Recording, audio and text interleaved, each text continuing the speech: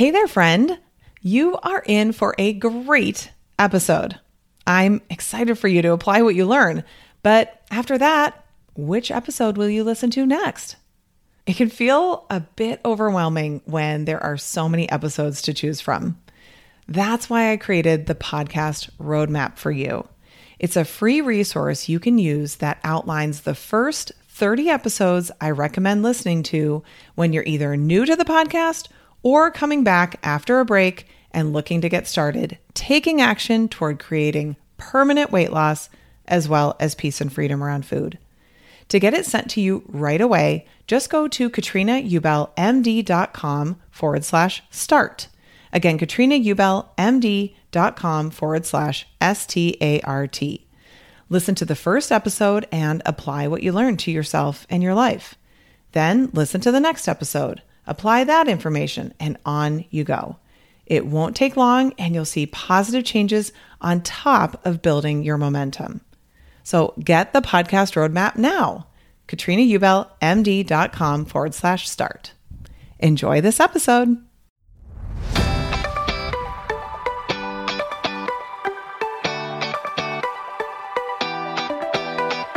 Welcome to the Weight Loss for Busy Physicians podcast. I'm your host, Master Certified Life and Weight Loss Coach, Katrina Ubel, MD. This is the podcast where busy doctors like you come to learn how to lose weight for the last time by harnessing the power of your mind. If you're looking to overcome your stress eating and exhaustion and move into freedom around food, you're in the right place.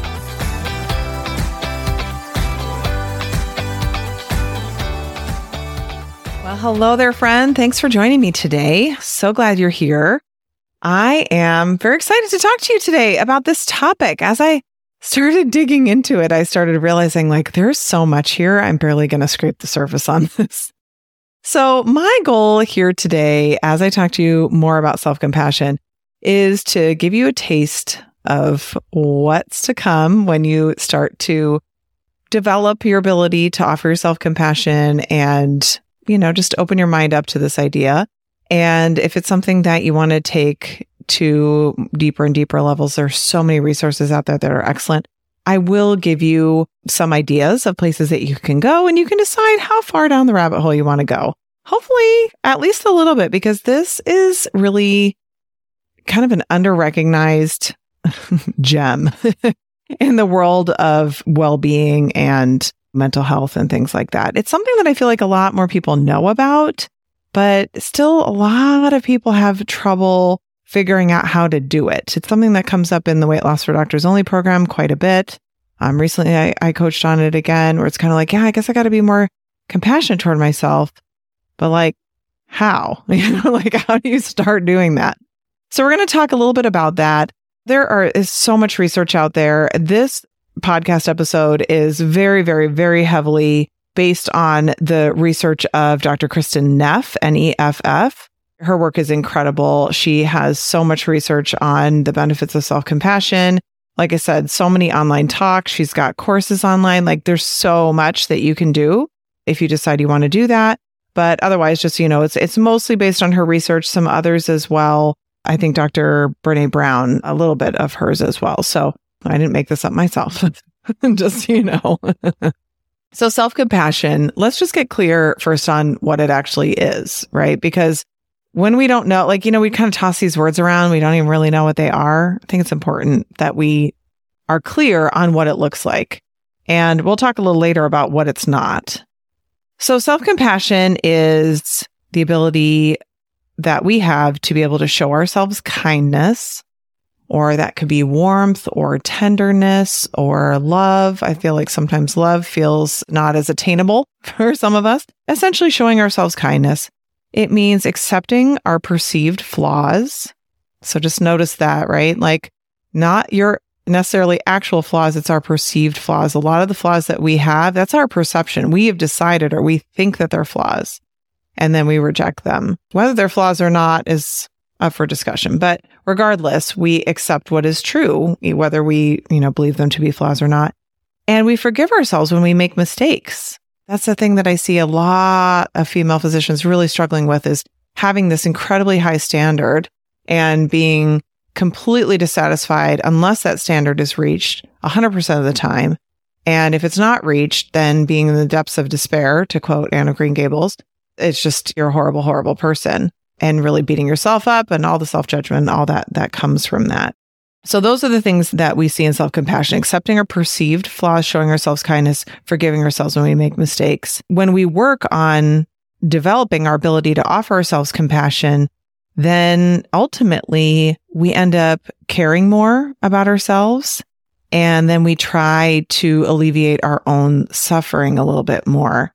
And what that means is when you are struggling with something, when you are having a hard time, say it's with your work, say it's with food and your body and weight and all of that, whatever you may be struggling with, sometimes we want a change, but when we're stuck in self-judgment, beating ourselves up, berating ourselves, we can't even take any action or any meaningful action to alleviate that suffering because we're so stuck in the judgment.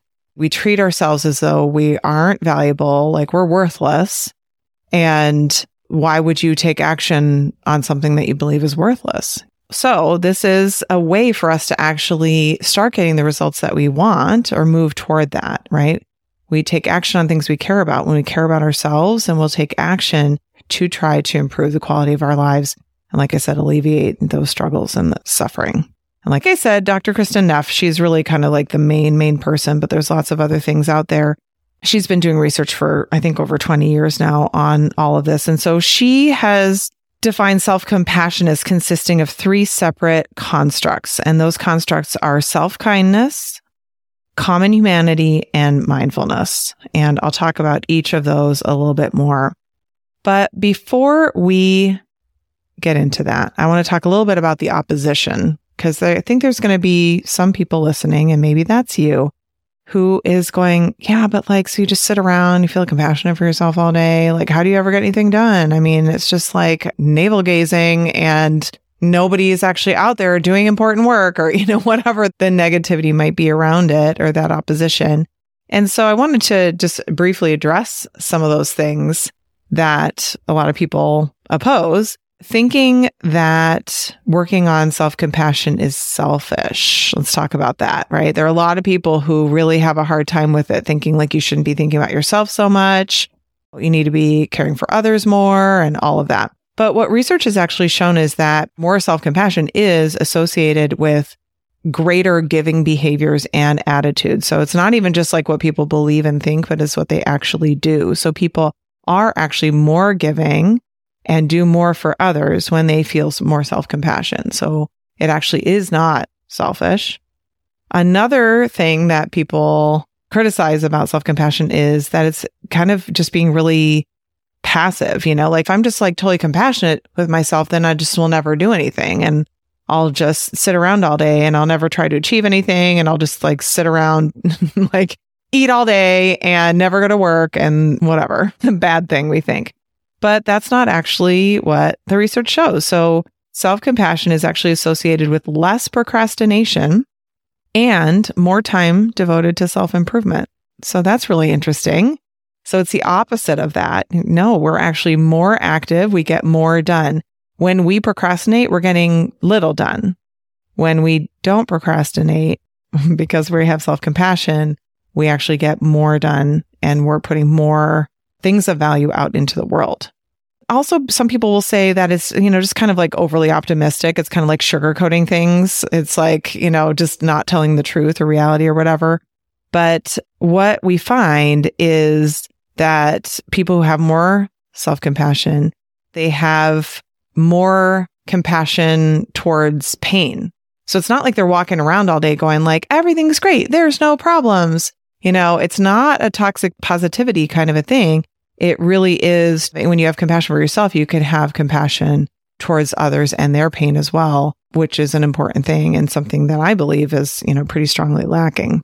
So if there's any part of you that's still kind of resistant to self-compassion, I want to read off. These are many different individual people or groups who've done studies on self-compassion and using Kristin Neff's self-compassion scale, which if you just Google self-compassion scale, this is a widely accepted free resource translated into 18 different languages.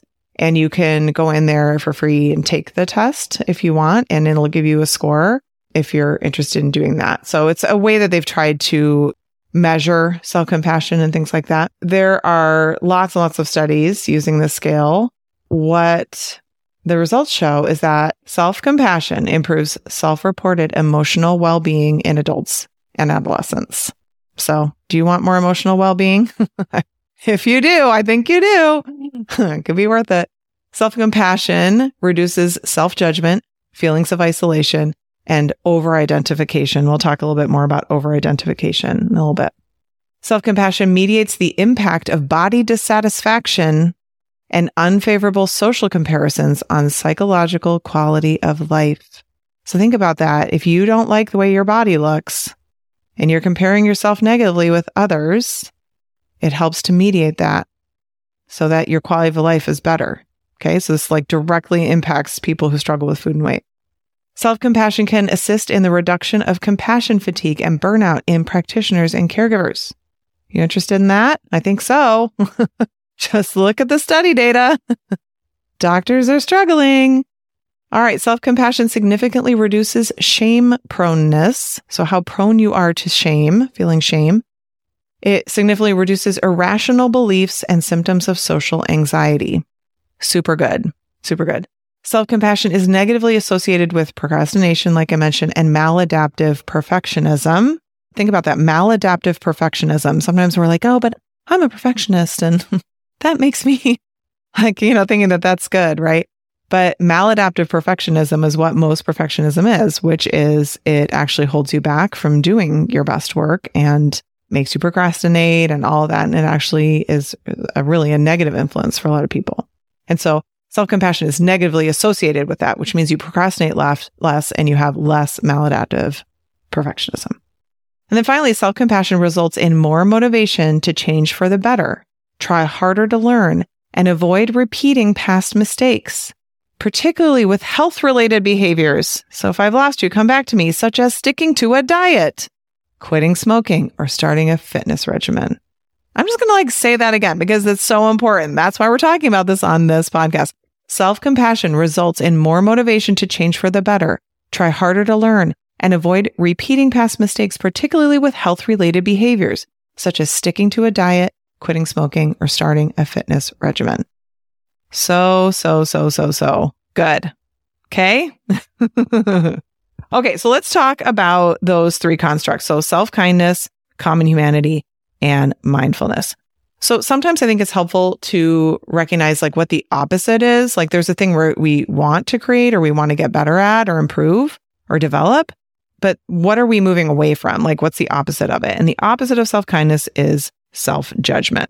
I think many of us, the majority of us, are pretty familiar with self-judgment. So when we offer self-kindness, what we're doing is we're showing kindness to ourselves, showing understanding to ourselves, particularly when we fail or are hurt, emotionally or even physically. I've worked with a lot of people who are physically, injured or have some sort of physical ailment and are very, very harsh with themselves. So with self-kindness, what we do is we recognize the negative influence of that self-judgment, right? We recognize, when I'm in a very self-judgy place, that's not good for me. It has a negative influence on my life. And then we offer ourselves something different instead. So warmth, patience, that kindness, tenderness. Sometimes I think about it, it's like how we would want to be treated when we were, say, 8 or 9 years old and something happened and a caregiver, parent, or someone else who we really loved and respected, how we would have loved for them to approach us. Now, maybe you had that experience where someone did approach you in that way that you would have loved, and you can remember that and kind of channel that. And for some people, they really don't feel like they have that. A lot of people don't. And so we have to kind of create it from scratch. We have to imagine what we would love and then practice offering that to ourselves. So self-kindness means that you treat your worth and your value as unconditional, like it's non-negotiable, even when you fall short of expectations, when you fail, when you feel inadequate. And I see this a lot with weight loss.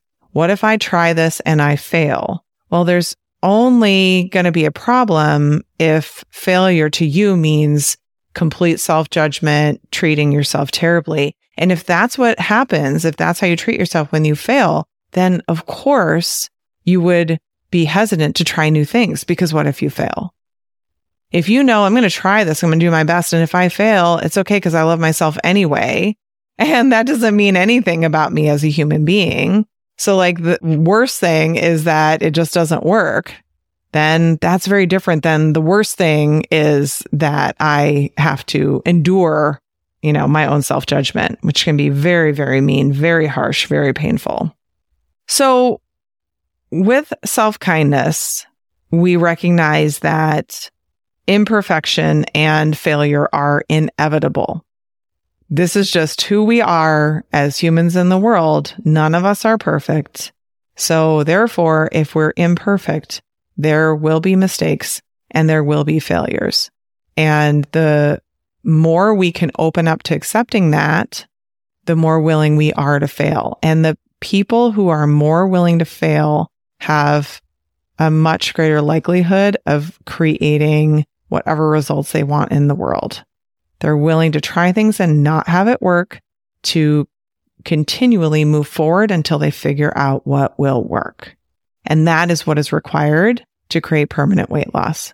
So much of what we do is experimentation. I was coaching today. It's like, okay, let's try this, try this, try this. Let's just see what happens. Try that.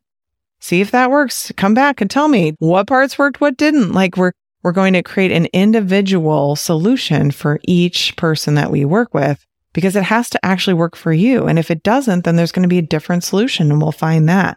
But we have to be willing to try things and have it not work.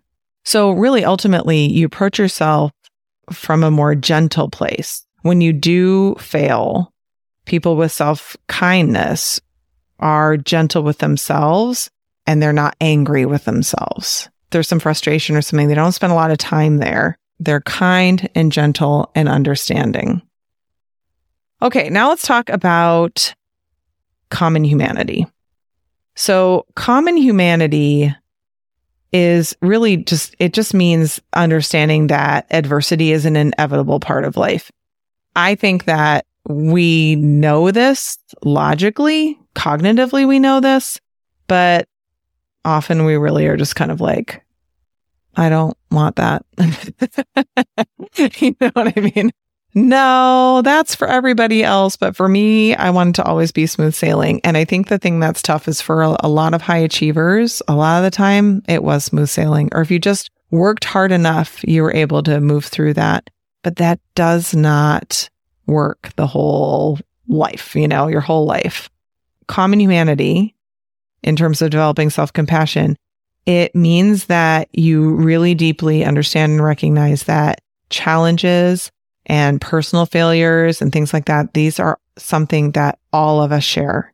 There's no human who gets out of this place without having challenges and personal failures. And recognizing that there's nothing especially bad when we struggle or mess things up. So we just have to recognize that failure is a part of life and everyone goes through it. Right? So when we're so afraid of failure, it's as though we think we're like going to be able to avoid the normal human experience. And that just doesn't work.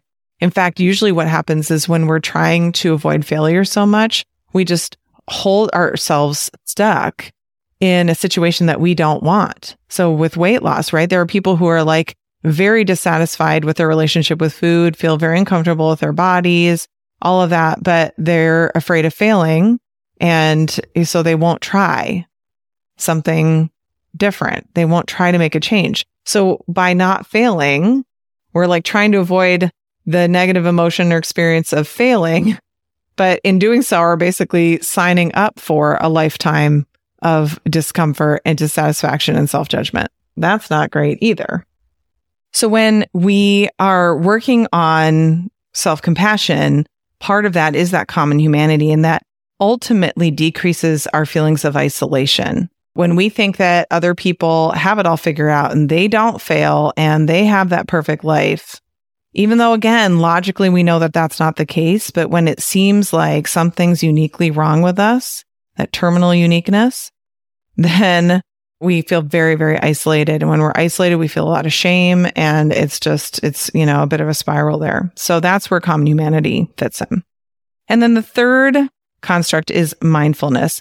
Mindfulness, I feel like, is one of those words, even for me, I'm like, oh God, mindfulness. Like I hear that word sometimes, it just doesn't resonate that well with me.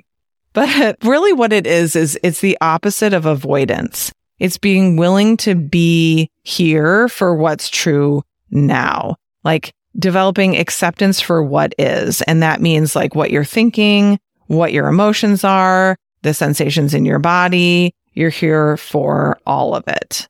So here's something that's really, really interesting. Kristin Neff has been quoted as saying, you can't ignore your pain or suffering and feel compassion for it at the same time. So it's kind of interesting, right? So if you want to be developing self-compassion, you have to be willing to face the pain or suffering. And I have to say, even several years ago, hearing pain and suffering is like, oh my God, it's so dramatic. But what that means is just like negative emotions. So that's, emotional discomfort, not feeling great, whether it's mentally or physically, right? So very important, right? If we want to ignore our pain and suffering, we're going to have a very hard time having compassion for ourselves and for it. And what I have found is sometimes people will say, well, I want to feel the self-compassion first so that I can feel the emotions. And it's like, yeah, but they both develop at the same time. Like you kind of need to be in on both to be able to develop them both, which is, more self-compassion, but also being willing to face the pain and suffering and, look at it head on and figure out what's going on with it and increase your capacity to be with it. So, like I said, with mindfulness, with self-compassion, negative emotions are accepted rather than being suppressed or avoided or denied. And really, when we're eating food excessively, right, more than our bodies need, what we're doing is we are suppressing or avoiding or denying our emotions. So instead of eating to suppress them, we want to accept those negative emotions. And the way that we can really do that is by developing self-compassion. So this is actually a lot of what we do in coaching with mindfulness. Like what it really means is building awareness of your thoughts and then acknowledging them rather than reacting to them. And eating in response to them is a way of reacting to them.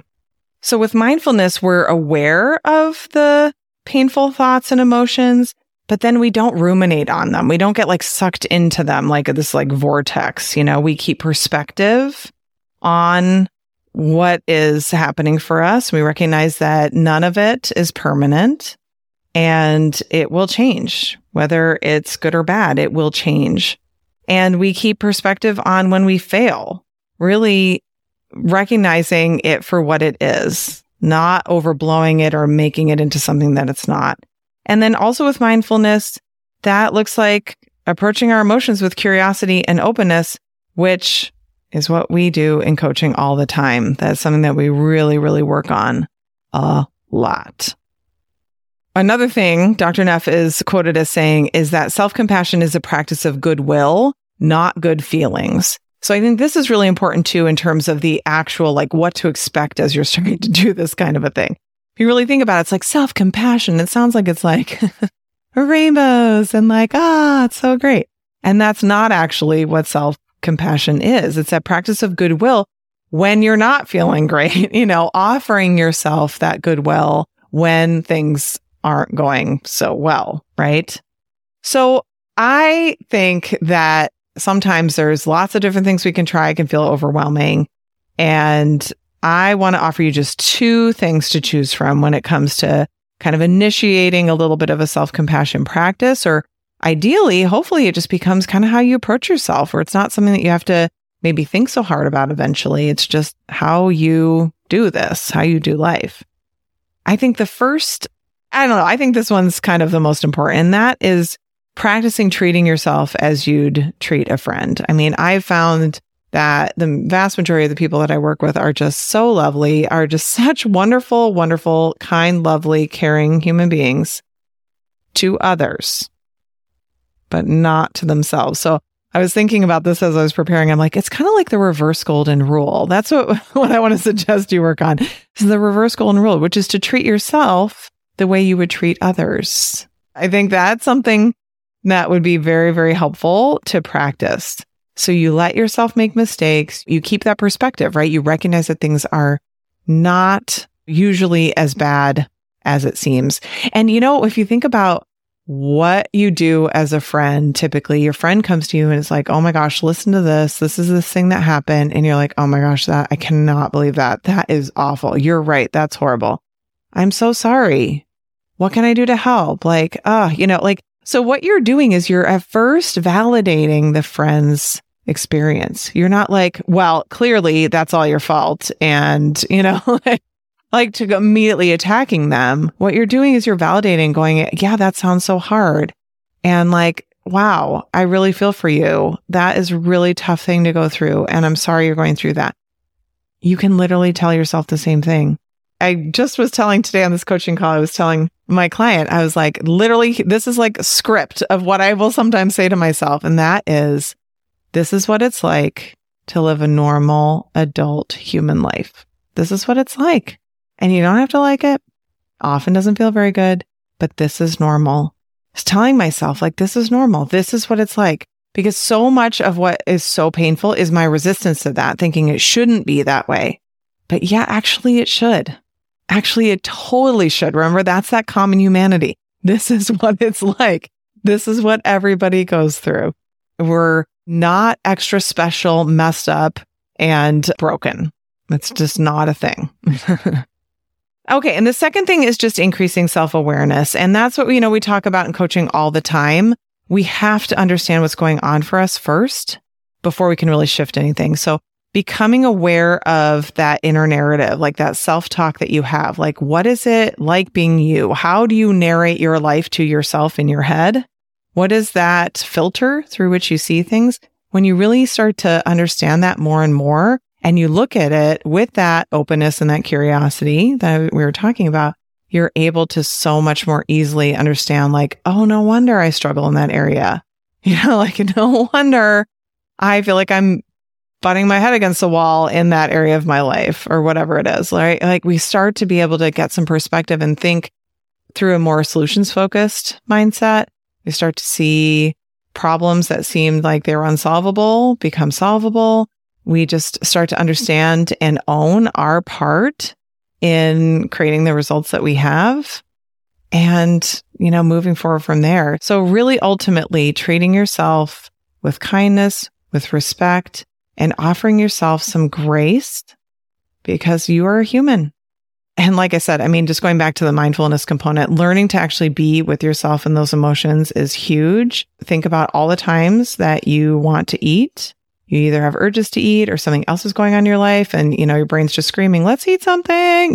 The more we can expand our capacity to feel what that is that's going on, the less we need food. And this is how, I talk about this all the time. Like what we need to do is let food be food, with some occasional pleasure, and then approach our emotional lives separately from food. That's what we're doing here. That's what this is. It's a huge, huge, huge part of it. So I'm going to end it here because of time, but I just want to let you know, just type in self-compassion scale or Kristin Neff and Google that. And there's such great, great support out there. More to learn, but more importantly than learning, applying. Okay. Take what you learn and then actually start putting it to the test, trying it out in your life. There's so many resources out there. There's all kinds of affirmations and worksheets and journaling prompts and all kinds of things. So I'm not going to throw that all on you here, but if you're ready to really dig into self-compassion some more, definitely check out Kristin Neff's work. So good. And, there's plenty of others out there as well. All right. Well, thank you so much for being here with me today. This was actually really interesting for me to research and learn more about. And it was reminding me, I think even a few years ago, I thought I should do one of Kristin Neff's courses. And I was like, oh yeah, I should still, never did that. I should do that. I'm sure it would be amazing. And like I said, there's other amazing, amazing people out there as well who can help you with this. But it's an important piece of the puzzle. When I talk about doing the work before losing weight or doing it while you're losing weight, this is what I'm talking about, right? You can lose all the weight And then you're still going to have to work on not treating yourself like a bag of garbage. Okay. So that's what we're talking about here. I'm going to wrap it up. Thank you so much. I hope you have a great rest of your week, and I'll talk to you soon. Bye. Ready to start making progress on your weight loss goals? For lots of free help, go to KatrinaUbelMD.com and click on free resources.